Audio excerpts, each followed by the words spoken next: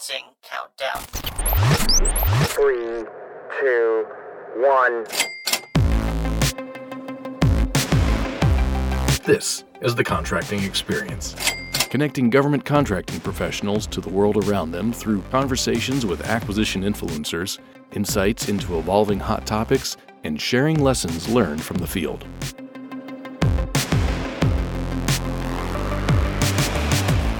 On this episode of the Contracting Experience podcast, we welcome Major Randall Mullen to share his experiences with deployments in support of the United States military. Major Mullen discusses what he did to prepare for deployments and what missions he supported. He also shares tough challenges he faced, successes he had with his teams, and how his deployments have shaped his outlook as a leader in the Air Force. Welcome, Major Randall Mullen, to the podcast. Well, thank you, Amber. Really excited to be here. Yeah. So today we're going to talk deployments, and you actually returned this last March from a deployment right around the time that the COVID pandemic was popping off. And I think we'll maybe get to a story on that later in our discussion. But for your first question, can you tell the listeners where you've deployed, because this was actually your third deployment, and what missions you supported on those deployments? Yeah, so my first deployment as a lieutenant back in 2011 was to Afghanistan. And so I was stationed at a little forward operating base, Sharana. What I did there was I was an administrative contracting officer on the log cap contract. So worked with DCMA at the time. And what we did was managed all the basic life support services there. So, services, construction, and commodities, essentially. So I did that for 6-7 months. And then shortly after I returned from there, I got tasked to go down to Kosovo. And so I supported a deployment there as a gap filler for 3 months. And so that was a NATO deployment, very unique opportunity to work with a number of different nations and organizations there. Really great time down there. And I worked again as a contracting officer, chief of the office there. And we did sealed bidding, again, services, constructions, and commodities and things like that. And so my most recent deployment, where I got back, like you said, in March of 2020, was to Kuwait. Originally, it was supposed to be to Iraq, but I ended up staying in Kuwait, and there I was on the Camp Arif John, so it was an Army base. And what I did there was I was on the Combined Joint Task Force Operation Inherent Resolve, so CJTF OIR, headquarters staff in the CJ4 Logistics Directorate as the Deputy OCSIC Chief. That has been kind of my deployment history in a nutshell. Yeah. So it sounds like you were in several different roles back from 2011 to up to 2020. So what role did you fill when you were in Kuwait? Again, I was the Deputy OCSIC Chief, and OCSIC standing for Operational Contract Support Integration Cell. And so what that does, it's a long fancy term to basically say we take the requirements from the requirement owners, whoever that is, and we help shape and form their requirements and translate that into, senior leadership speak. So, for example, somebody needs non-tactical vehicles. That's a very hot commodity out in in Iraq and Syria and places like that. So if they need those vehicles, those are very heavily scrutinized because those requirements are just always coming in. And so what we do is we help them shape the message. We say, okay, we help them, formulate a presentation, both in PowerPoint and in verbal, get them in front of the decision makers. So we had the Joint Requirements Review Board, and we just help them get into that schedule and then get those requirements in front of the decision makers and help them formulate that so we could take a approved package and provide it over to the contracting shop, whether that's stateside, whether we did reach back support, or whether, it was done in theater.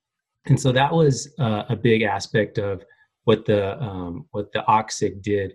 One of the other things that we really focused on was supporting senior leadership in any questions that they had. And so we were that business advisor to those senior leaders, a number of 1-stars and a number of 0.6s, because, as all contracting folks are well aware of, folks outside of contracting really don't understand contracting that well. And so it was our job to really educate, again, those requirement owners, to educate our senior leaders, and really give them the tools so they can make the decisions on how to best support the operation.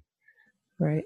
It almost sounds like you're like the senior communications manager over there, because you're trying to help manage, expectations from different parties, and also help them understand where the different groups are coming from as far as requirements and getting things approved, so that way they can move forward and be purchased and acquired.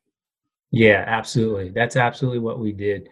So we had a really solid team, and I would be remiss if I didn't, kind of explain how we were set up. But again, we were in the logistics directorate on staff, and the OCSIC team.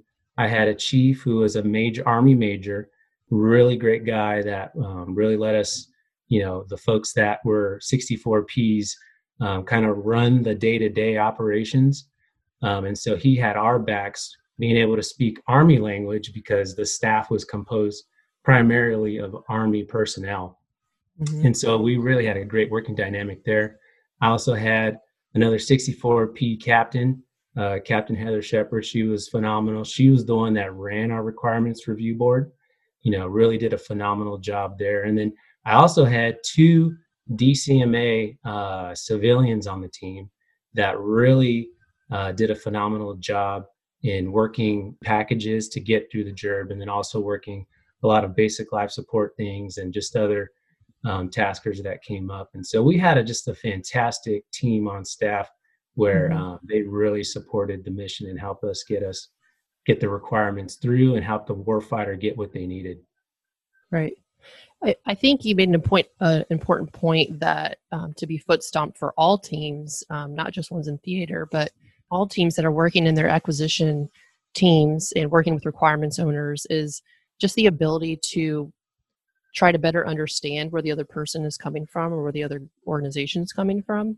And also, taking time out to build those relationships and communicate with people, because a lot of times, as and people that have been out there and have dealt with different programs and try to get things on contract, that's where a lot of things can get left behind or missed, is people making assumptions about what other people might know or understand, when sometimes it just takes maybe a phone call or a couple phone calls to really better understand where each other's coming from, so that way you can get the best, written requirement that you need, or the best contract, and make the best negotiation positions.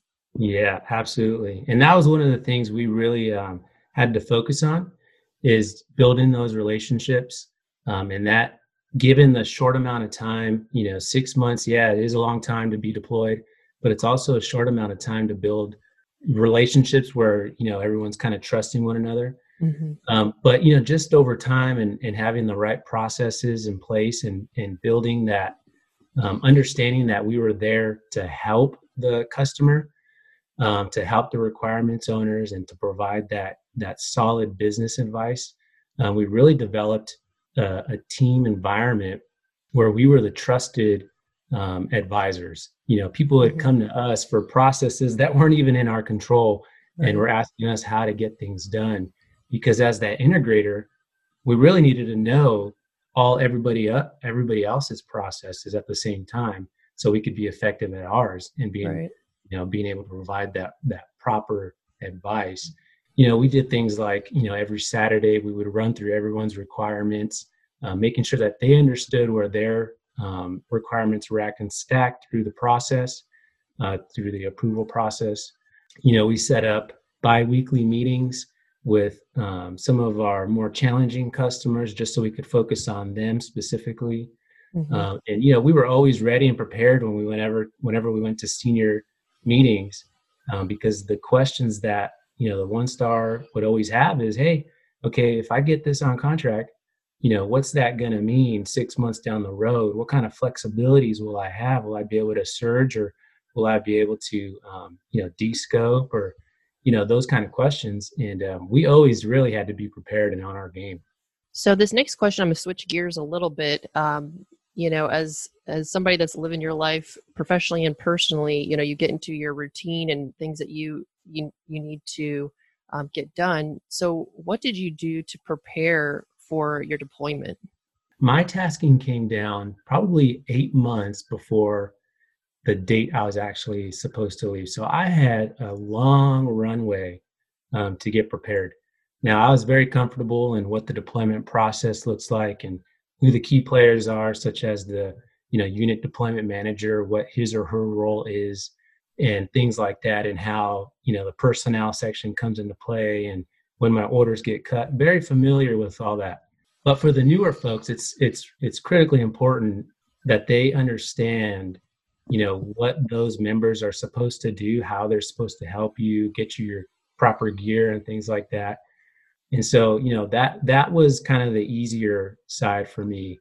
But one of the things that I really want to stress, kind of just to everybody, especially the newer folks that have never deployed before, if you're fortunate to have the time to prepare, sometimes those last minute taskings come down, and, it's a tough situation. So, we should always be preparing, and that's just a fact of the military life. But if you do have the luxury of time, one of the things that from my first 2 deployments that I've learned and carried through is I took an extra amount of time off to really spend with my family. I'm a family guy. I'm, happily married with 2 little kids. And, normally in the summertime, I'll take about 10 days off or so.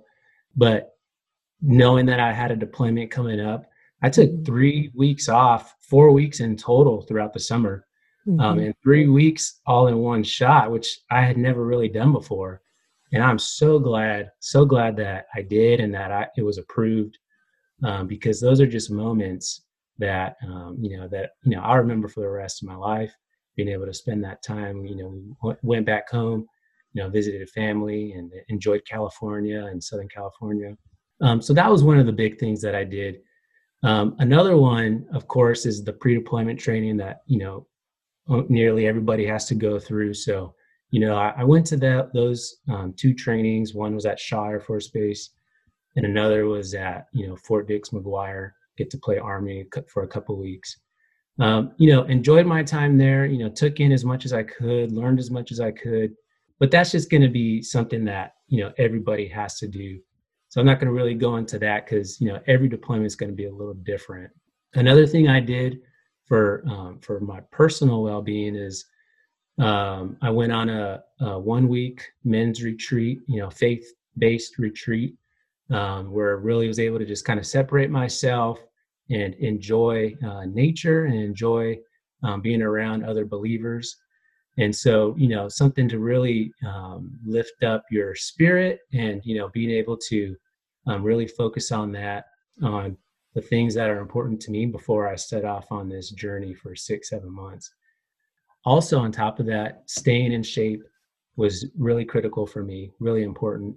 I didn't want to get into the deployment environment feeling out of shape already. I knew that, the first month or 2 is really, there's a lot going on. And, if you're just not in tip-top shape, the stresses can kind of, weaken your immune system and kind of just, that kind of be tough on the body. So I knew I wanted to go into the deployment healthy, strong, and ready to hit the ground running. And so I really focused on, eating, really healthy, exercising. And the other thing, one of the probably the most important thing that I did, Amber, was, I picked up this book. It's called Faith, Hope, Love, and Deployments. And it's 40 devotions for military couples. And so my wife and I each got a copy of this book. And so what it does is, each, you could separate it by week, or, month or whatever, however many you want to do. Mm-hmm. But it goes through topics that you and your wife or you and your spouse can read together. And then at the end of it, it's just a couple pages. At the end of it, it'll ask you questions just on topics like separation or pride or trust or, contentment, love, just things like that. And, you can share your thoughts. You write these, little letters down and you share this with your spouse. And what's important there is really keeping the lines of communication open with your spouse. And that is a very intentional way of making sure that you're keeping your spouse updated and that you're keeping the lines of communication open. That's definitely one of the things that I probably didn't do as good of a job on my first 2 deployments. I really want to stress this area, Amber, because, in the military, we can have I've got it, kind of this pride where it's like, hey, there's no issues in my family. There's no issues in my household. But the reality is, and I've seen it firsthand, is, a deployment can make or break a relationship. And it's done so, and I've seen it, and it's sad. It's really sad, especially when kids are involved. Mm-hmm. So, I've always said, in a deployment, your relationship with your spouse is either growing or it's dying. It's not anything in between. Mm-hmm. And I've been on both ends of that. And so That's one of the reasons why this book was so critical for me and my wife, and just making sure that, again, I'm communicating with her on a consistent basis and not letting the mission take over and blind me of my responsibilities and my spouse back at home. And so another aspect of that is it's, I'm able to hear from my wife as well. And we're able to talk about and get into, deeper things as opposed to, well, how was your day today? Because believe me, that gets old really quick. Sure. Well, Major Mullen, I want to thank you for sharing that. Some of the greatest leaders are the most vulnerable. And so I know that everybody listening really appreciates you providing that information and just your side of what you experienced. I think everybody can kind of relate to just everybody going through this whole COVID pandemic, that mental and emotional health is so important. And so the time you took to, grow spiritually and make sure you were in a good place and doing meditation and putting yourself, going away when you need to go away, being with your family. And I think we've also realized that, family and friends are just so important, and that connection with other people is so important. And even just the devotional that you talked about, faith, hope, love, and deployments. I mean, and you're talking about deployed people, which super, it definitely applies to them. But I think, I could raise my hand and probably some other people that even in your own home, maybe we don't communicate and connect enough, to the people that we should be, just with day-to-day stuff. So I think what you shared with us is so applicable to the people that are deploying and the people at home. Yeah. Thanks, Amber. Yeah, it's something that is near and dear to my heart. I've seen the broken relationships in deployments while folks are in a deployment, and it's terrible. I mean, it's a sad thing to see. And so, the preparation, that's why this area and this question is so key to me. Is a deployment's not going to make a relationship better. It's going to expose where the weaknesses are. I hope people really, really take that to heart, especially our military members that are deploying, and understand that, this is an area that we really need to focus on before getting that tasking. For sure. So what did the first 30 days of your deployment look like? Because of my first 2, I knew what to expect, but it's still not enjoyable, right? It's kind of like having a baby. Yeah, exactly. It's something you're excited for. At first you're like at shock that you get the task and you're like, oh man, this is going to be challenging. And, deployment is never at the right time, right? It's always at the worst time possible. But after a while, you start getting excited about it, and you start seeing that it's gonna be an adventure, and there's things I'm gonna learn, and start looking forward to it, which of course is where I was at. But it still doesn't make the first 30 days any easier because you're flying, when you leave your home station, everything is on the rotator timeline. It's on the timeline to get you in by your orders. And so you're flying, halfway across the world in my situation. There's some stateside deployments, onesie twosies here and there, but for a lot of us, we're flying, to the Middle East, halfway across the world. And the flights are all like in the middle of the night, taking off at night, landing, layovers in the middle of the night. So your whole schedule is just thrown off. So there's a lot of uncomfortableness, if that's a word, throughout that process just to get there. So when you actually land, you're just told, you don't know where you're at, what you're doing, what time of day it is, or even what day it is. And so you're just kind of lost out of it. And so hopefully, especially in contracting where we really try to take care of our own, hopefully you've got a really good sponsor. I had a guy, really good. He met up with me and picked me up at the terminal station and, really took care of me, had a place for me lined up. And so that is definitely, something to be grateful for.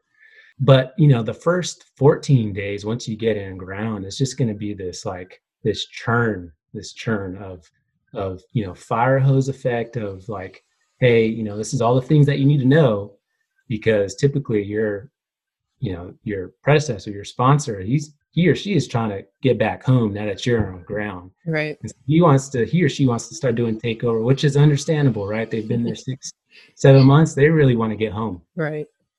So, you're getting through the jet lag, you're getting through, the fire hose effect of learning the job and the team and office dynamics and all those kind of things, the mission. And then you're also figuring out, okay, well, what room am I going to be in? In my situation, they had me go to basically a temporary facility until another room opened up. So I was in that temporary facility that had no AC, and it was like 125 degrees in September, and it was just very uncomfortable. Just everything about it was just uncomfortable, right? But slowly over the course of about the next 2 weeks, so between days 10 to day 30, day 20 maybe, you start figuring out the routine, you start figuring out where things are at. You start understanding, okay, where's the BX, where's the commissary? You can start going places without having to be, walked or guided or whatever.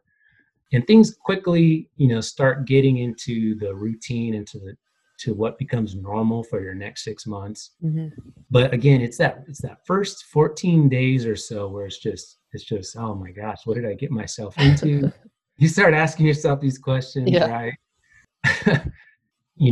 It quickly it's one of those things where you just got to get through, just push through, and then the normalcy starts happening and you start getting into the routine again.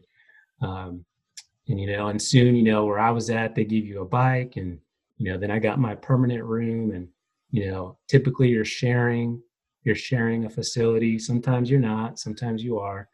But, just those kind of things to expect. And you got to remember how to be a good roommate again and all those kind of things. But through it all, you're meeting new people, and, maybe sometimes you're seeing people there that you've, been stationed with in the past or whatever. And, those are exciting moments.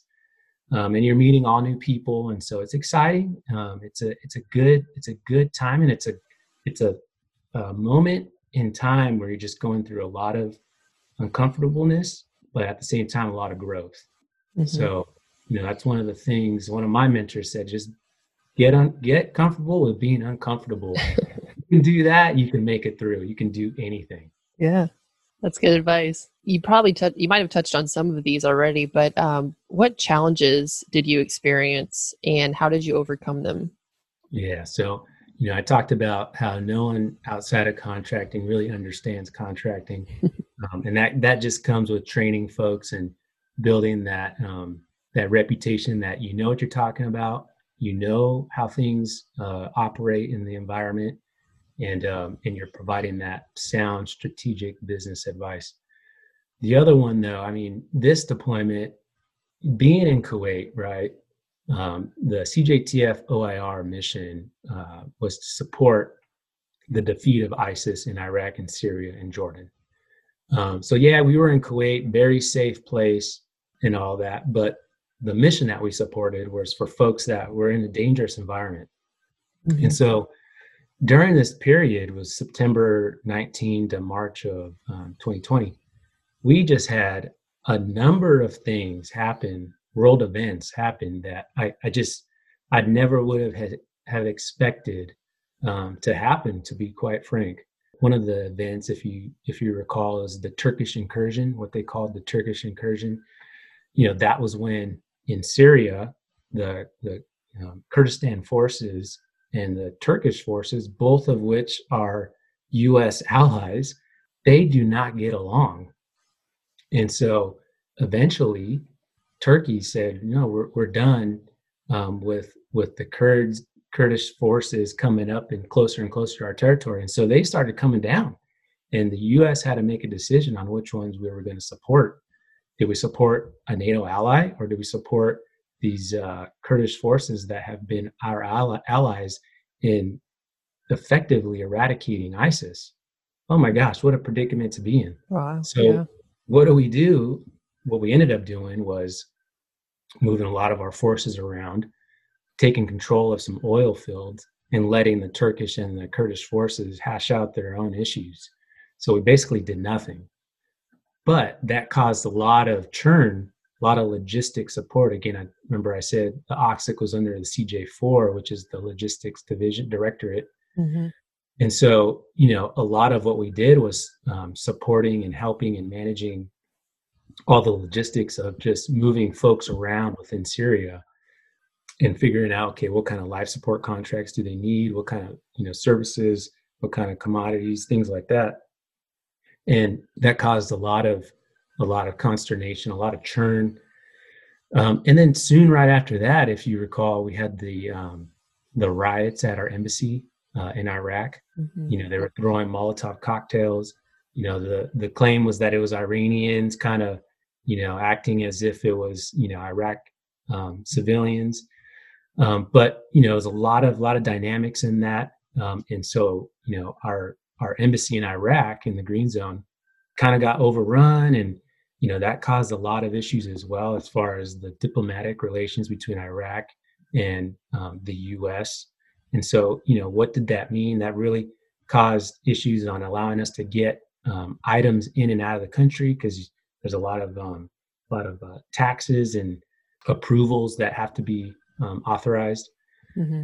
And then quickly right after that, there was the Iranian ballistic missile attack on both of our bases. If you remember this was like what really kicked off the unfortunate events in 2020. Most of our members will probably remember the, World War III memes going around. When the U.S. took out General Soleimani, who was an Iranian general in Iraqi territory. Mm-hmm. So that created firestorm between Iraq, Iran, and the U.S., particularly CJTF OIR. It's a combined joint task force. That caused a lot of consternation. So Iran, in their retaliation, sent or launched ballistic missiles to two of our bases.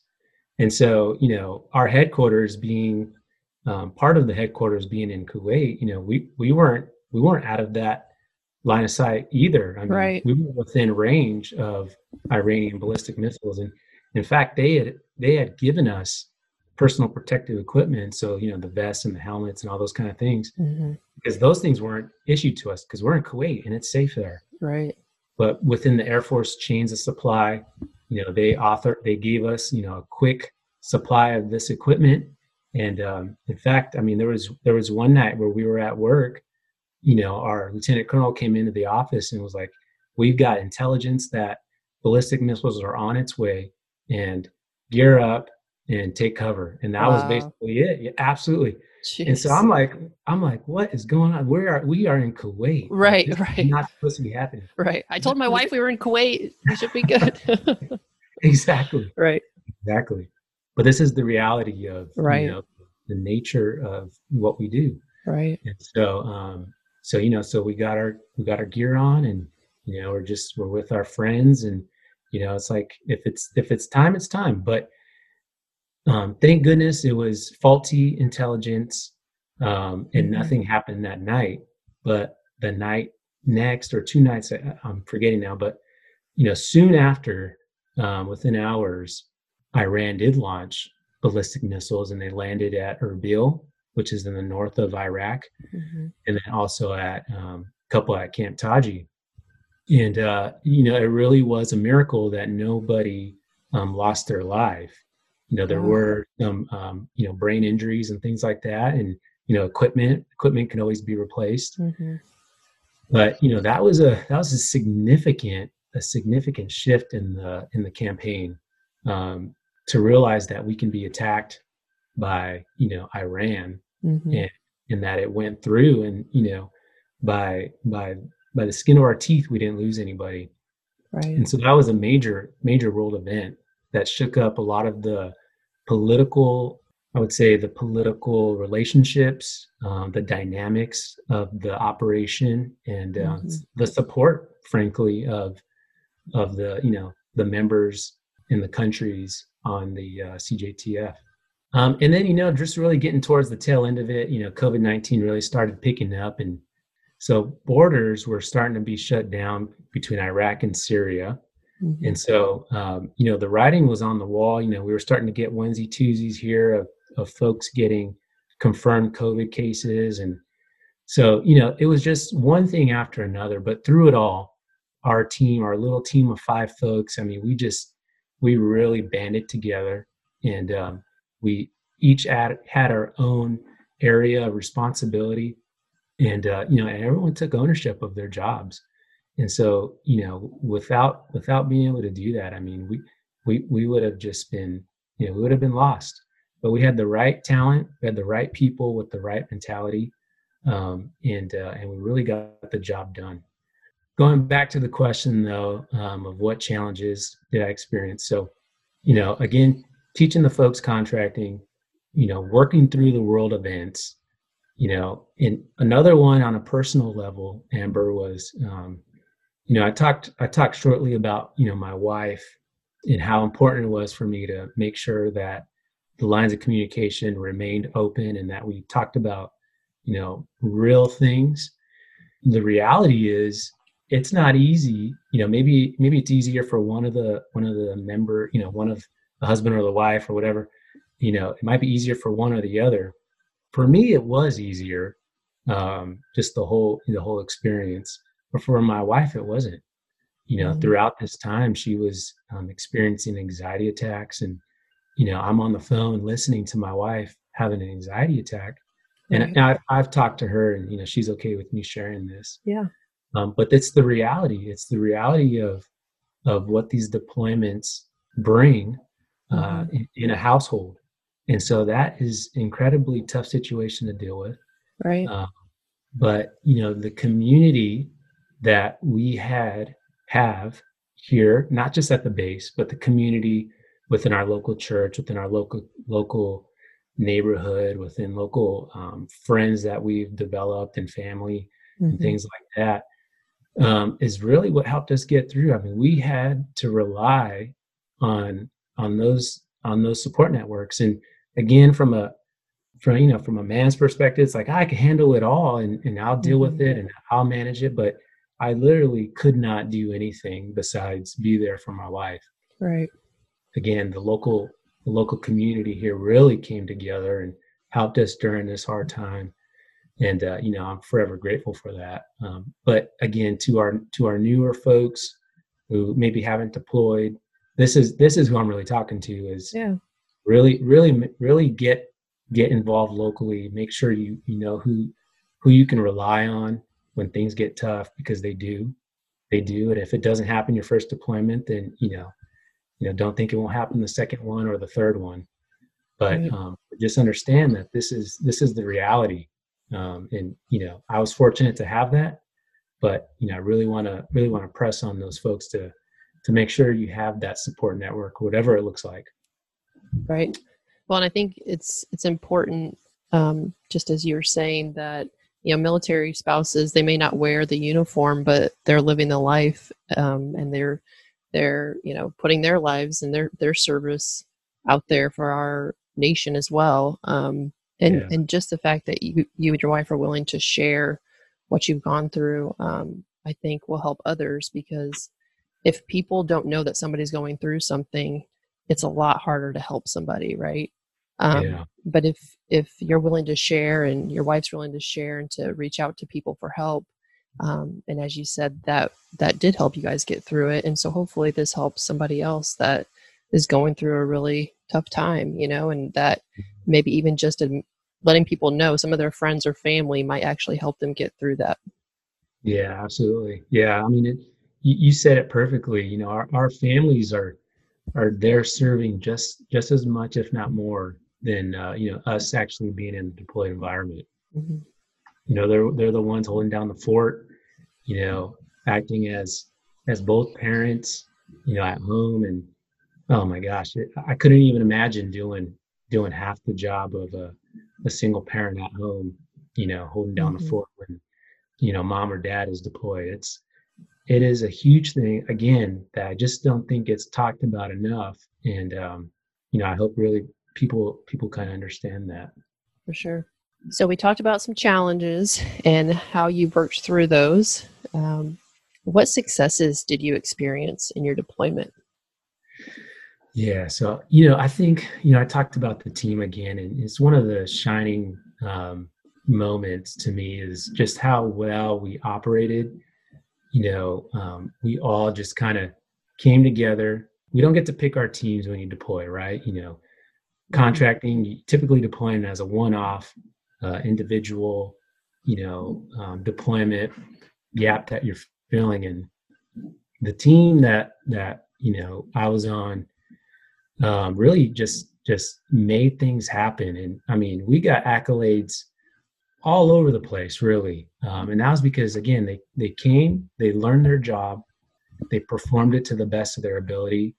And, we just let them run with it, and I didn't get it right every time. There's no way, no one's perfect, but when you get out of the way and you let them do their job, officers, enlisted, civilians, we're all kind of cut from a different cloth. When you say, okay, I'm willing to go serve in this fashion, you're already set apart when you're willing to do that. And so, just trusting in them that they're going to get the job done and they're going to do it well. It's just inevitable. It's going to happen. And they did. And they just proved to everybody. I mean, we had the vote of, senior leaders on down. I mean, we just had that reputation of, folks that are going to get the job done and they're going to do it well. And, we had everybody's trust, and people look to us for answers. And, we really try to keep that going, especially as I handed it off to my replacement, just to stress on him, man, this is the thing that makes us relevant. But, on top of that, we or a part of that, we really worked and we made really good products. We put really great products in front of the leadership, especially when we went to things like the Joint Requirements Review Board, a panel of OCSICs and a 1-star. And so they knew whenever we put something in front of them that it was ready to go. Very few, less than a handful of hundreds of requirements were, maybe iffy on whether it was a good requirement or not. And that was just because we needed to get those in front of their eyes to get a decision made. But the large part of the requirements, approved and looked good. And, we were able to give it over to the contracting execution shops so they can so they can start doing their thing and get things on contract. So really proud of that. One other thing is, because we had that contracting expertise and we had Also the guy on, our chief, who was an Army guy. We could speak Army, but at the same time, we could really get things done from a contracting perspective. We knew how things work at the contracting execution shops. One of the things when the whole Turkish incursion thing was happening, we were moving our folks in Syria from one base to another, and we were doing that within a very short period of time. And so one of the things that kind of came about was they did not have contractors or the equipment to remove the black water.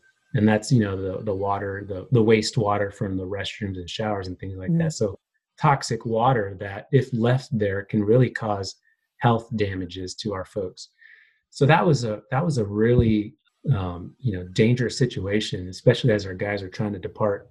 And so they needed those trucks, and we had what's called a ground movement of vehicles departing Erbil, which again is in the north, and it was going to go west to Syria, to this particular base in Syria.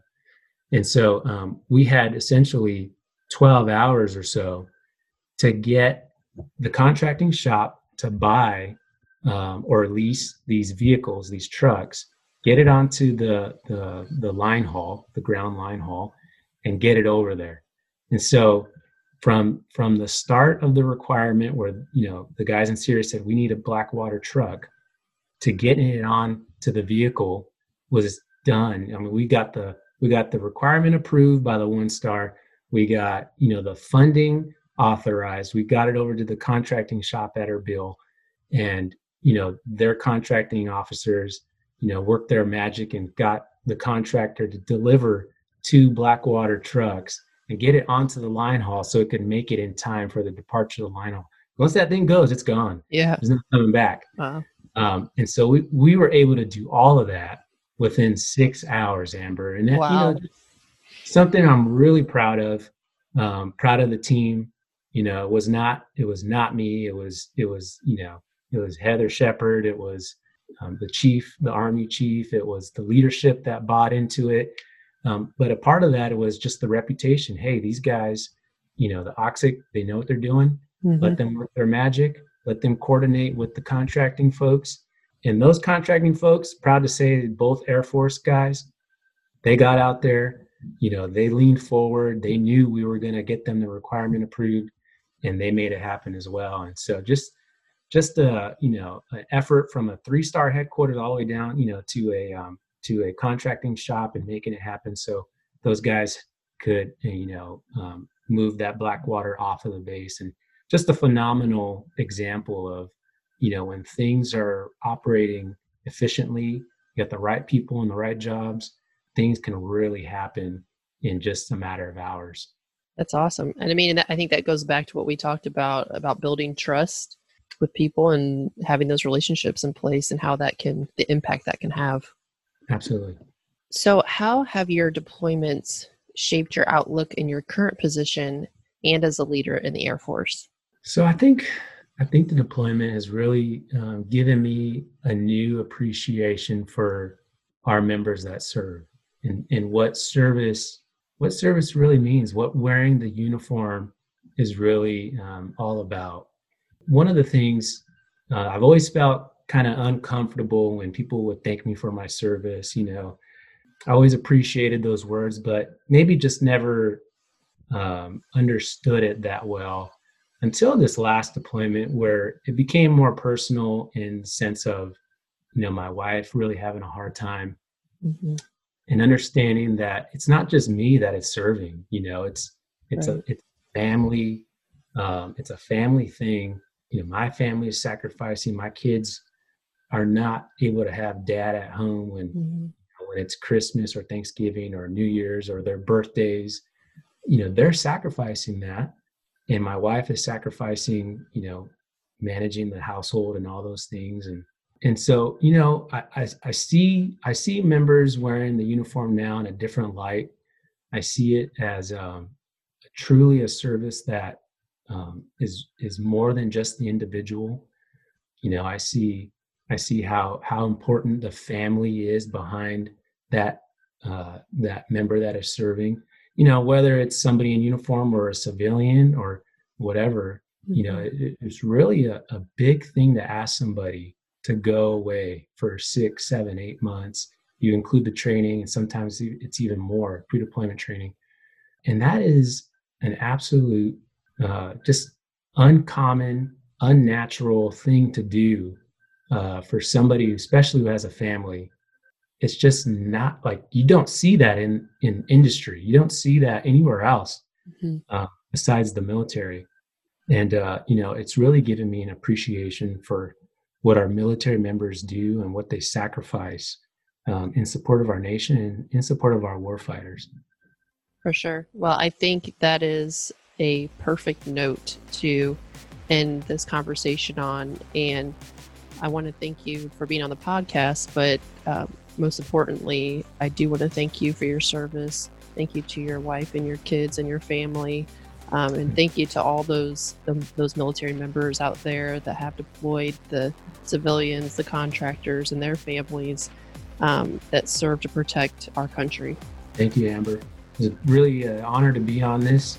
And I'm so glad, if I'm able to just help one person, get their deployment or, get them better prepared for deployment, then I'll count this as a success. For sure. Definitely a success. If you have suggestions for topics or people to interview or feedback on the podcast, you can submit those at thecontractingexperience@gmail.com. I want to thank you all for listening to the Contracting Experience podcast. Until next time, keep connecting to the world around you.